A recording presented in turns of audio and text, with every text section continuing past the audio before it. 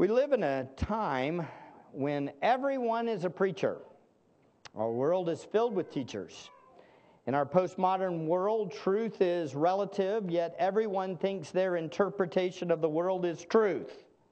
So everyone is loudly shouting their doctrine to the world.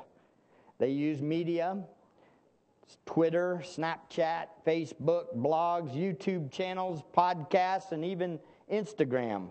How do they do that? They do it with pictures. I know, really strange, but everybody's preaching. Everyone is a prophet in their own eyes. But none of us really have authority to speak. We are all just created beings. We are just sinful people. We all think our opinion is great, but ultimately the only opinion that matters is God's opinion. Our opinions are great in our own eyes, but still faulty because of our sinfulness. However, I have the great privilege of sharing with you today Jesus' message, his sermon, his interpretation of the world, and how we should follow him, and how we should live in light of his kingdom to come. Today we begin our study of the Sermon on the Mount, and I have good news for you. Jesus' sermon is perfect, no fault, and exactly what is true.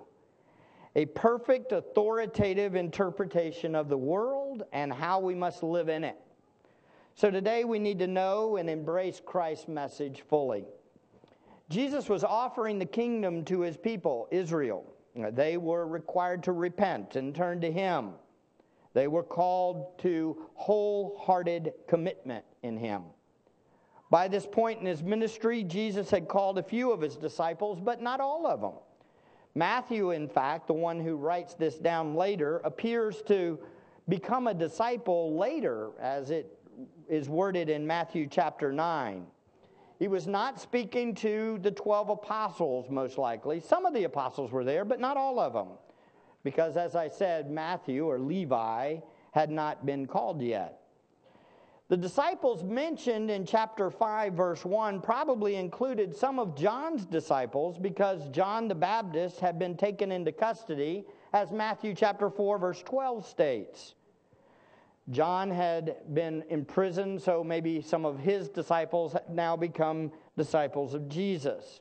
Jesus was teaching and proclaiming the gospel of the kingdom and healing people, and many were following him. Last week we saw the Sermon on the Mount was the king's instruction to his kingdom citizens as they waited on the arrival of the kingdom. We saw that the Sermon on the Mount applies to us exactly as it applies to those first century disciples of Jesus. We saw that the effect was twofold.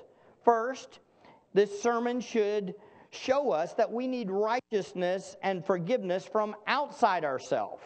We can't be good enough. We're not righteous in and of ourselves. No one should be able to read or hear or study this sermon and think, I'm good, or I'm good enough, or I'm righteous. The sermon levels the playing ground. We are all sinners in need of a Savior. Repentance is necessary for every one of us in the room. The second effect is we should be encouraged to pursue sanctification, holiness, righteousness as we pursue Christ.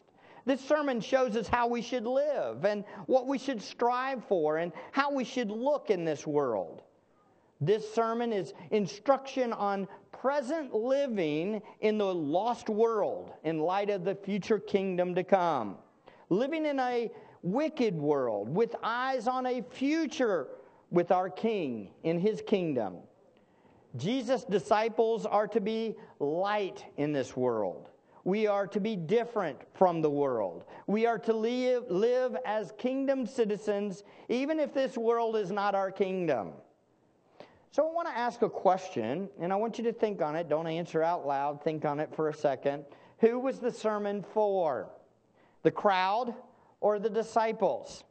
It's a trick question. Look with me at Matthew chapter 5, verse 1. Matthew chapter 5, verse 1. In Matthew chapter 5, verse 1, it states, "When Jesus saw the crowds, he went up on the mountain, and after he sat down, his disciples came to him. He opened his mouth and began to teach them, saying." So when you look at this, you say, hey, well, at first glance, it reads like it's a personal talk with his disciples alone. Well, the crowd's there. He went up on the mountain. Did the crowds follow him up on the mountain, or was he by himself? It doesn't really say that. And after he sat down, his disciples came to him, and he opened his mouth and began to teach them. The them, is that referring to the disciples only, or the crowd? Or both? Good question, right? Well, I think at first glance, it looks like he's talking to his disciples primarily. But then look over at Matthew chapter 7, the end of the sermon. The end of the sermon. In chapter 7, verse 28 and 29, it states at the end of the sermon, "When Jesus had finished these words, the crowds were amazed at his teaching. For he was teaching who? Them, as one having authority and not as their scribes." So who's the sermon for? The disciples or the crowd? Well, by the end, it seems as though he's talking to the crowd. Because it says, "For he was teaching them as one who had authority." So who's he talking to? Yes is the answer. Yes is the answer. Obviously, by the end, at least, the sermon, the crowd was hearing what he was saying. On top of that, the sermon itself has many places where Jesus was calling for an evaluation of whether they were right with God, and subtly calling for initial repentance and faith for those lost in the crowd. I see Jesus focus, yes, as much like a target. He's focused in on his disciples. He's got the disciples first in mind. Those are the yellow, the center. He's focused on them, talking mainly to them. But there's others around there that are getting the message. And so he can speak to both at the same time. It would be very much like this crowd right here. As we talk through the gospel and we talk through this passage, there are some in here that are followers of Jesus, disciples. And then there are some that are thinking about becoming a disciple of Jesus. And then there's some that say they're disciples of Jesus, but they're really not disciples of Jesus. And then there's some that really are anti-Jesus, but they're here. And then there's some in here that say, what in the world am I doing here? Was a crowd? Let's get here. Well, I have some good news for you. The fact should be the same for all of us. For us that are disciples already, we know and are affirmed that our justification, our right standing with God is not found in us, right? This sermon will remind us of that. But it also will call us as believers, followers, to live for him.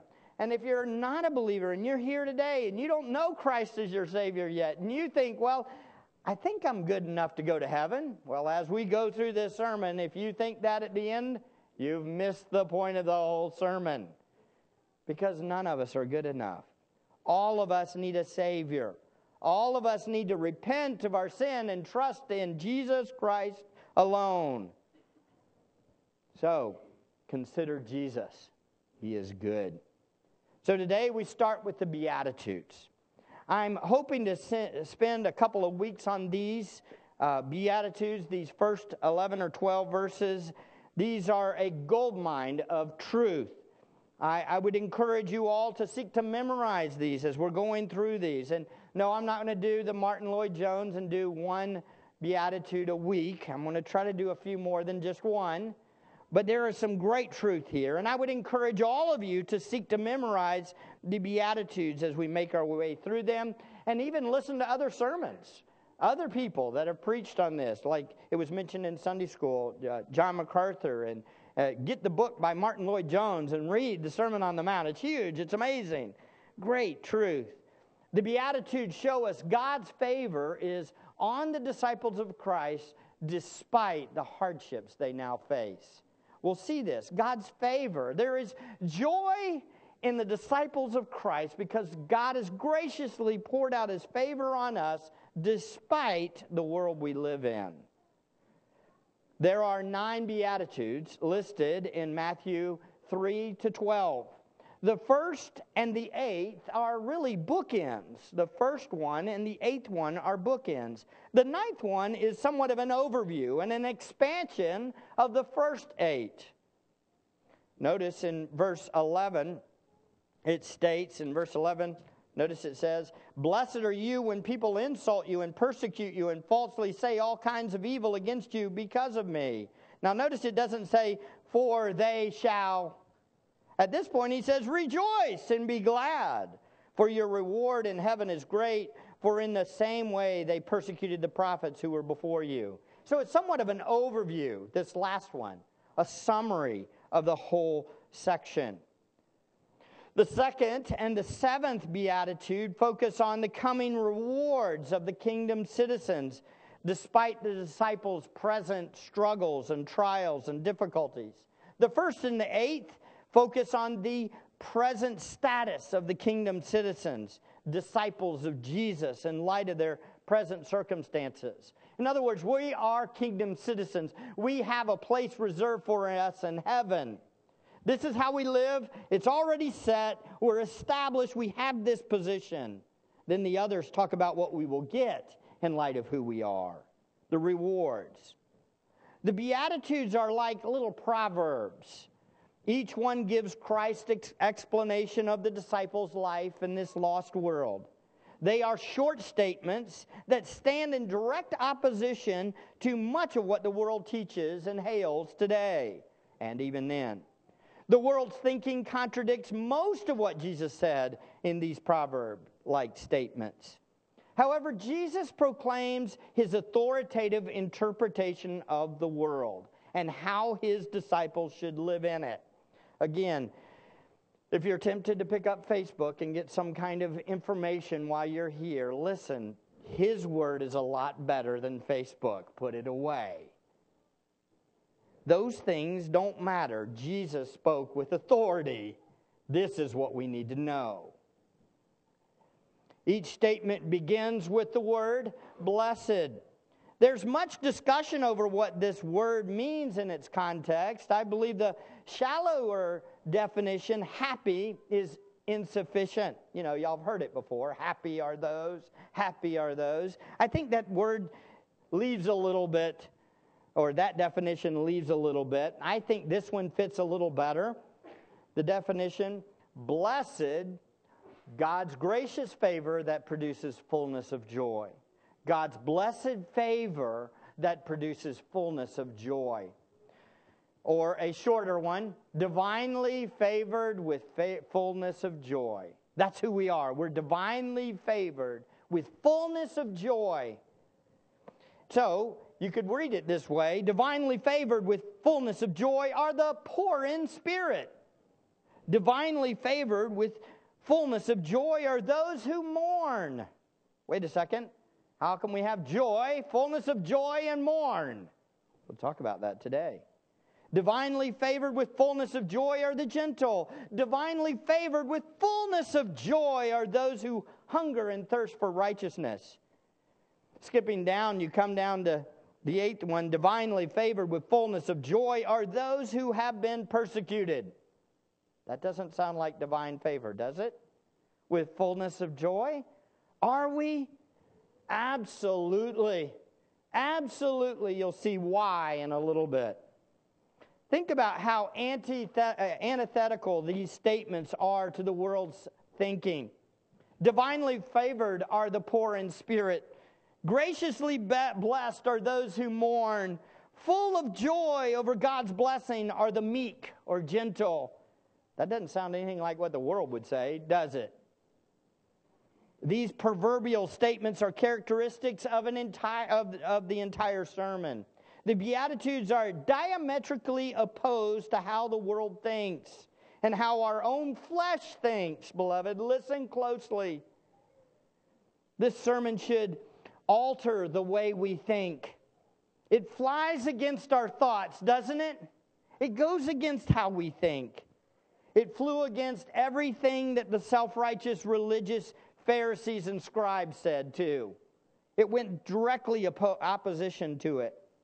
And it flies against the self-righteous pride that's still dwelling in all of our souls too. No one is born thinking the Beatitudes. Nobody comes out thinking, oh, I'm favored by God and full of joy to mourn. It just doesn't make sense. No one considers brokenness synonymous with divine favor and fullness of joy. But this is kingdom thinking from our King.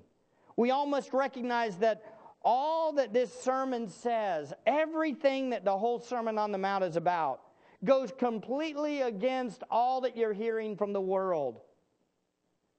And it will fly and go against what our thinking is too. We all need to have our minds and our hearts renewed daily, don't we? Even right now, we can be tempted to think wrong things and think high of ourselves and elevate ourselves. And this is going to smash every one of our preconceived notions of thinking that we're something and we've got it all figured out. This is why we have to be careful of how much we allow the world to inform our thinking. I cannot stress this enough. And I think this is why we should focus on this. And I think this is why Matthew focuses on the sermons of Jesus. This is how we should think about the world. It is the commentary on the world that we all need. We go everywhere trying to find out what the world means.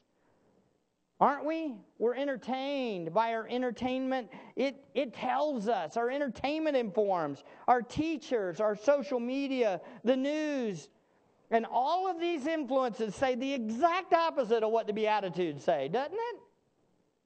Oh, everywhere we go. And by the way, I think that goes against all political parties too. Everybody. The world models the opposite of what the Beatitudes. The world teaches the opposite. The world requires the opposite. But our King, the righteous one, He has the right interpretation, the right commentary on how we should live. We must be discerning what we listen to and realize that Jesus has given us what we should think and how we should think. So, let's walk down through these Beatitudes. You ready to go? Let's start with the first one. The first one. Blessed are the poor in spirit, for theirs is the kingdom of heaven. Okay, where's the outline? There it is. It's the first one. Not confusing. Blessed are the poor in spirit, for theirs is the kingdom of heaven. So what does poor in spirit mean? I don't believe this sermon is the same as Luke's sermon on the plateau, by the way. I think that they have some similarities, but in Luke's account, I think it's a different account. I think that much like some of the other itinerant preachers throughout the ages, Jesus would preach a sermon and it would apply and have different emphasis at different audiences. And so he could say somewhat of the same sermons at different places and have different emphasis. Here he's talking about the heart, the poor in spirit. I believe the emphasis in this sermon is different from that sermon in Luke. Here Jesus is emphasizing the broken spirit of the contrite sinner. It is the disciple who is fully aware of his own insufficiency in light of the glory of God. This is the godly sorrow over sin that produces repentance. Here are some of the different definitions of poor in spirit I want you to think on. First, from Glasscock, quote, "The poor in spirit are those who recognize their spiritual need. In contrast to the proud and self-righteous, they sense their spiritual emptiness and express humility, not arrogance. Those are the poor in spirit." Second, from J.C. Ryle, R.C. Sproul, J.C. Ryle, all these initials. J.C. Ryle, quote, "He means the humble and lowly minded and self-abased. He means those who are deeply convinced of their own sinfulness in God's sight. We must begin low if we would build high," says J.C. Ryle. And then Carson, D.A. Carson, To be poor in spirit is not to lack courage, but to acknowledge spiritual bankruptcy. It confesses one's unworthiness before God and utter dependence upon Him. Okay, so who are the poor in spirit? They're the humble. They're the ones that know who God is, and they realize that they're nothing compared to Him. We understand our unworthiness. We sang holy, holy, holy at the beginning, right? It's those that know the holiness of God. A scripture should come to mind. Which one? Isaiah 6. When Isaiah saw the Lord, what did he say? He said, "Woe is me, for I am ruined, because I'm a man of unclean lips, and I live amongst a people of unclean lips. For my eyes have seen the King, the Lord of hosts." Who are the poor in spirit? The poor in spirit are those that realize that they're ruined in light of who God is. Those are the ones that understand that there is nothing to boast in and of ourselves. Nothing about me is special. Matter of fact, I'm a wicked sinner apart from God's grace. Woe is me. Another passage that comes to mind is Luke chapter 18. Look over there. Luke chapter 18. Look at Luke 18. Jesus gives a parable and gives a beautiful picture of the poor in spirit. Here it is. It's a contrast with the self-righteous Pharisee. The contrast between the poor in spirit and the proud in spirit. Here it is. And he also told this parable to some people who trusted in themselves that they were righteous and viewed others with contempt. Boy, this is who Jesus was dealing with. Two men went up into the temple to pray, one a Pharisee and the other a tax collector. The Pharisee stood and was praying this to himself: "God, I thank you that I'm not like other people, swindlers, unjust, adulterers, or even like this tax collector. I fast twice a week. I pay tithes of all that I get." But the tax collector, standing some distance away, was even unwilling to lift up his eyes to heaven, but was beating his breast, saying, "God, be merciful to me, the sinner." I tell you, this man went to his house justified rather than the other. For everyone who exalts himself will be humbled, but he who humbles himself will be exalted. Blessed are the poor in spirit, for theirs is the kingdom of heaven. So the natural question is which one do you look like? Which one do you look like? Do you look like the Pharisee that thinks you're better than everyone else? Or do you look like the broken tax collector that realizes his own sinfulness and his need of a Savior and need of mercy? Oh, beloved, this is a totally different kind of picture than we want to see. This is not what the world tells us, right? The world says over and over and over, have confidence in yourself, doesn't it? Think you're something special. That's what the world tells you. But the Word of God says that in light of a holy and perfect and just and righteous God, we are what? Nothing. Woe is me. Can you imagine a church filled with people that were poor in spirit? What would they be like?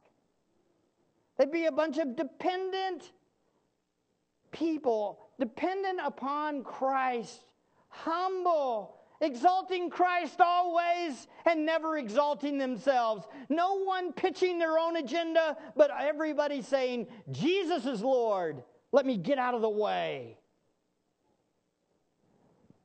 That's what kingdom citizens look like. We should stand out as a stark difference from the world, shouldn't we? Again, this is totally opposite of the world. The world that says, "I have it all figured out. Listen to me, I'm speaking," is what the world says. The poor in spirit says what? I'm going to be quiet and I'm going to listen. That's what the poor in spirit says. Poor in spirit says, I'm not even worthy to be up here saying this. I'm not. I have to confess to you, this has been absolutely impossible to study for all week. Because every time you start preaching and thinking on this, this is what this means, you walk out and your kid does something and you go, okay, how would poor in spirit look?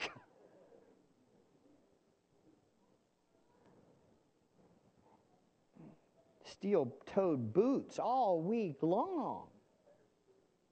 Painful. As Lloyd Jones stated, this poor in spirit is the ultimate antithesis to the world's emphasis on belief and self-reliance, self-confidence, and self-expression. Right? But you need to listen to me. That's what the world says.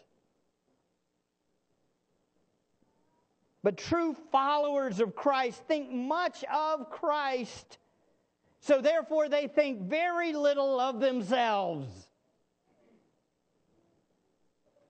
Not to get attention, by the way. Not to, again, you can fall into the reverse of it. Of saying, woe is me, look at me, I'm so horrid. And be actually being proud in that. Taking pride in your self-abasement. I'm nothing. Look at me, I'm nothing. That can be bad too. That can be pride. Oh, beloved, listen. How about this? The poor in spirit never say, look at me. They stand off from the distance, crying out to God, please have mercy on me, the sinner. So how do we know if we are poor in spirit? Well, if we see our sin as much as we see everyone else's sin. That's a good way to see if you're poor in spirit. If you see everybody else's sin more than your own, that's not poor in spirit. That's proud in heart. If everything is a critic, if you're always a critic and all you see is everybody else blowing it, there's a problem.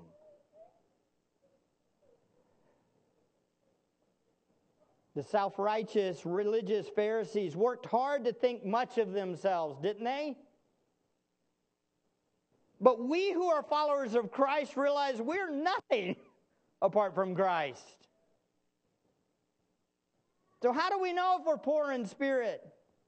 If we see our sinfulness in other people's sin as another way. What do I mean by that? Will you ever find yourself getting angry at somebody because they do something that really perturbs you? Like, why is he always like this? Ever find yourself doing that? He's always doing this. The poor in spirit says, I don't like it because I'm like it. I don't like that in myself. And I know I have just as much of a propensity to it apart from God's grace. Often we have a tendency to stand in judgment of others instead of recognizing the same sins in our own hearts. If our excuse is often this, I'm glad I'm not like that person, then we're just like that Pharisee. And we're not poor in spirit because we think highly of ourselves. How do we know if we're poor in spirit? If you think collectively about sin, then self-righteousness about other sin. In other words, if you're thinking, man, a good example is what you see in Isaiah when he says, woe is me, I am ruined, for I'm a man of unclean lips. And he doesn't stop there, does he? He says, I live amongst a people of unclean lips. In other words, do you find yourself doing this? I know I do. This hurts. This was stepping on the toes. Where I look out and I say, man, our community is just so wicked.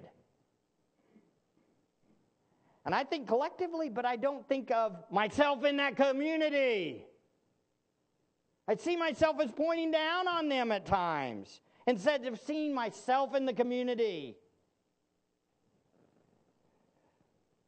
Do you understand, folks? You know what America's problem is? You ready? Me. Nobody says that. Nobody says that. We are collectively sinful people. And we need Christ. Have mercy on us, Father. Have mercy on us. Change my heart, God. You know how you can tell it? Another good evidence is how we react with family members. How we react with family members. When we react to it and we're constantly putting down our own family members, thinking, I'm better. I don't do that. You do that. Forgetting that we are them. We're just like them apart from God's grace. And that's what causes us to be broken in spirit and realizing God is the one that we need, not me to clean this world up. I need God. How do we know if we're poor in spirit? If we're regularly repenting. If we're constantly crying out to God.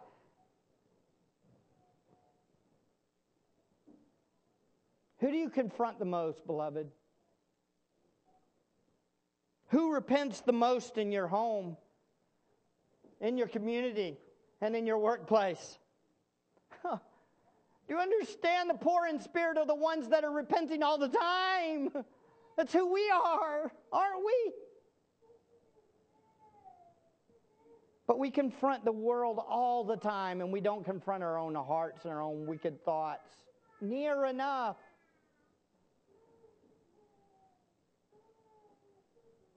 How in the world is the divine favor of God? How is this the divine favor of God if you're broken of your sinfulness?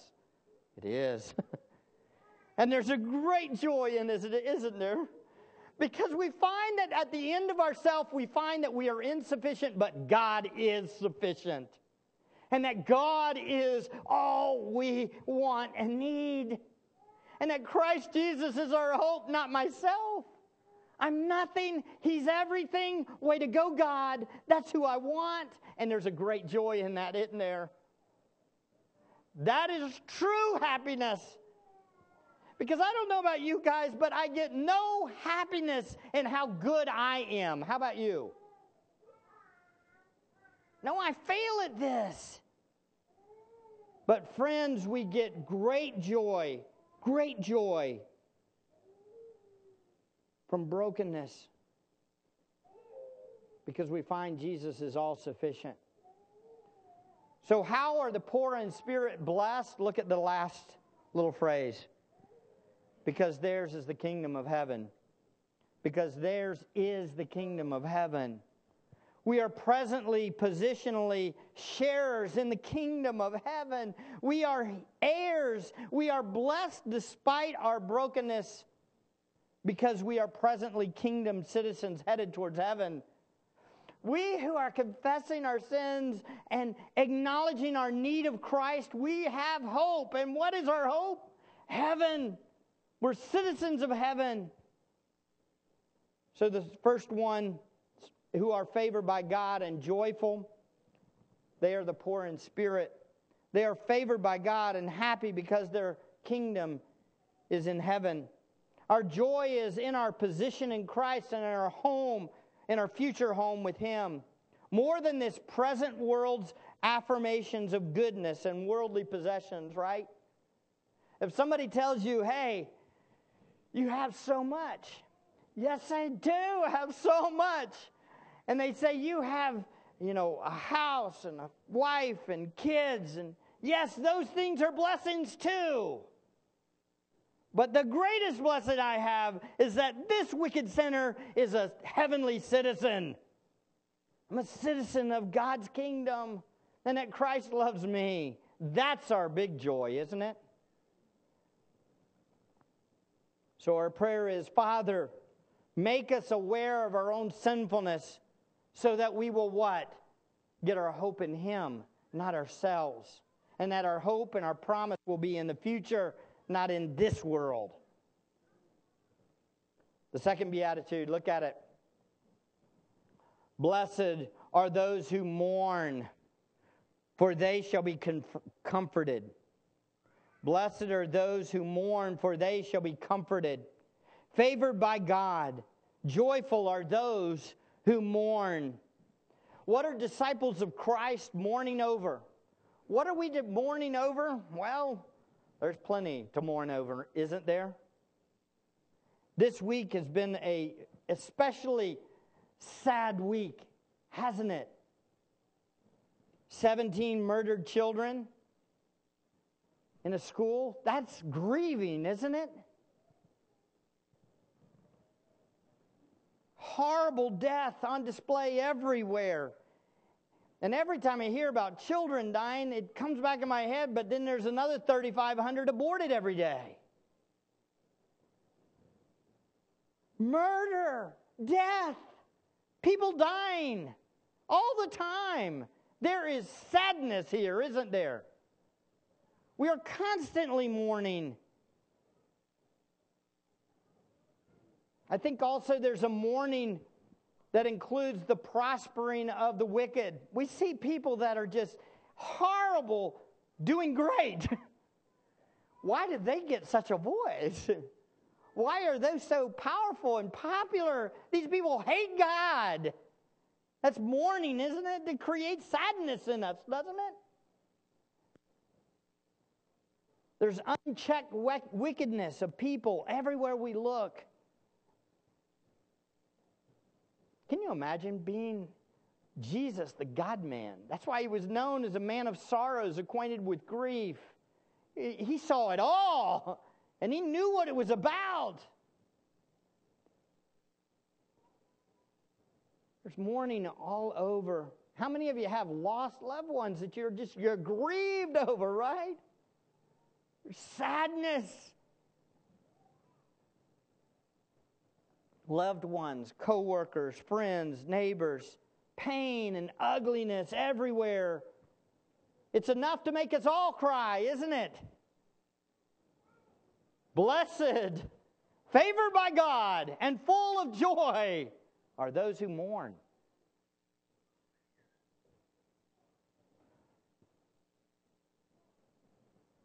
Friends, we trust in Christ, though. He's our hope.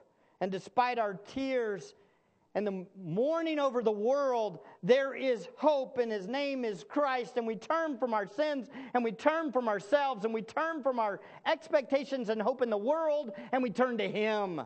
And we know one day we will be comforted.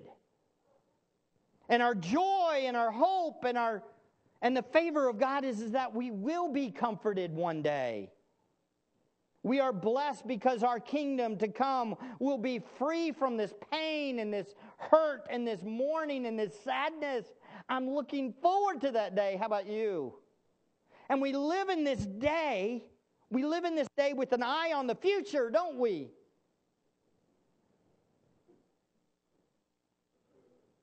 This psalm has been really close to my heart this last couple of weeks. I read it in one of the commentaries, Psalm 119, 136. Psalm 119, 136.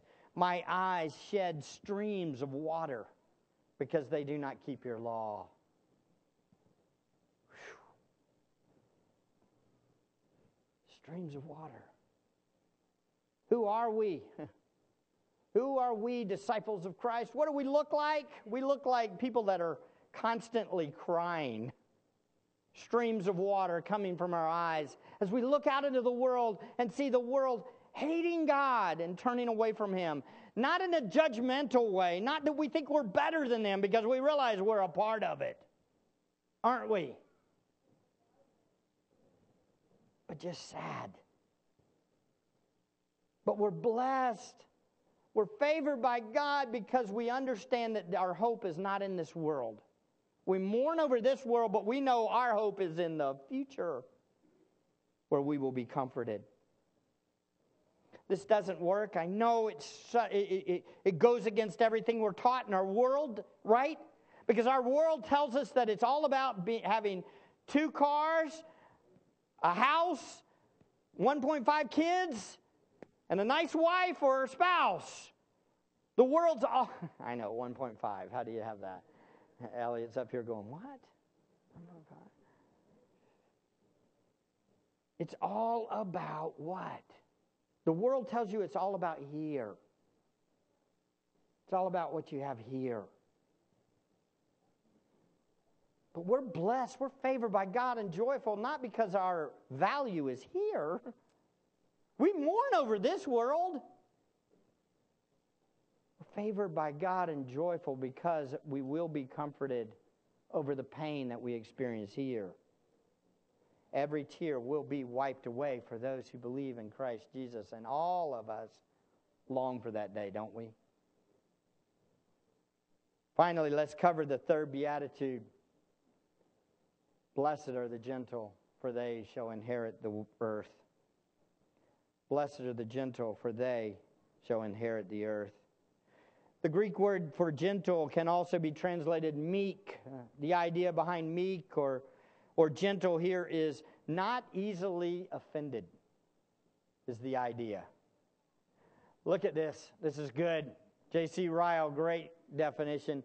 Those who are of a patient and contented spirit. They are willing to put up with the little honor here below. They can bear injustices without resentment. They are not ready to take offense. That is the meek. That is the gentle. Carson states the absence of pretension, but includes gentleness. To be implies freedom from malice and vengefulness spirit. In other words, you're not meek if you're always trying to get the person back. You understand? He's going to develop this in the sermon.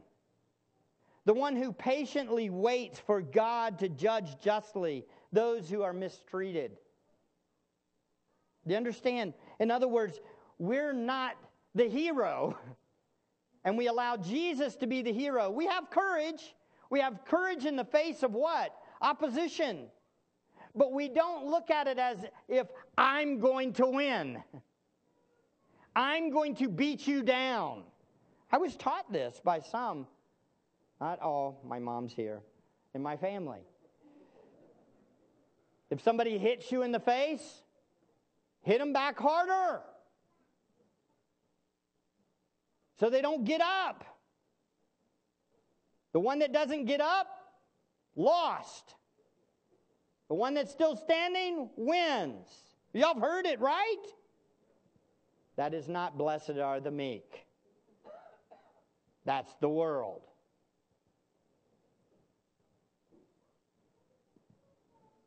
The Lord says what? If somebody strikes you on the cheek, turn the other. Blessed are the meek. A meek person can be spiritually strong, but are so trusting in the Lord that they allow the Lord to fight their battles. And they are patient in allowing Him to work when and how He wants to work. A meek person is somebody who relies on the Lord completely. They're not quick-tempered. Very important. A quick-tempered person is not a gentle person. You know those people, right? Where you're around them and all of a sudden you're like walking on eggshells all the time, whether or not you speak. Oh! What? Here comes another one!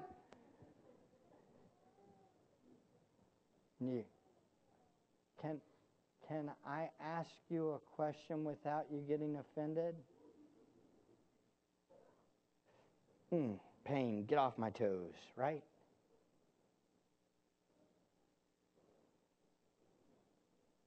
A meek person is slow to anger, slow to react, gentle, patient. Why? Because we know who's king. We know who's Lord. Okay. Put yourself for just a second in Jesus' place right before the cross. Do you understand, as they mocked him and beat him, "Hail, King of the Jews"? Do you understand that he had all the power and the world to kill every single one of them at that split second? He could have said, "You're dead." They would have all died. He could have made them suffer. But he endured. And he entrusted himself to the Father.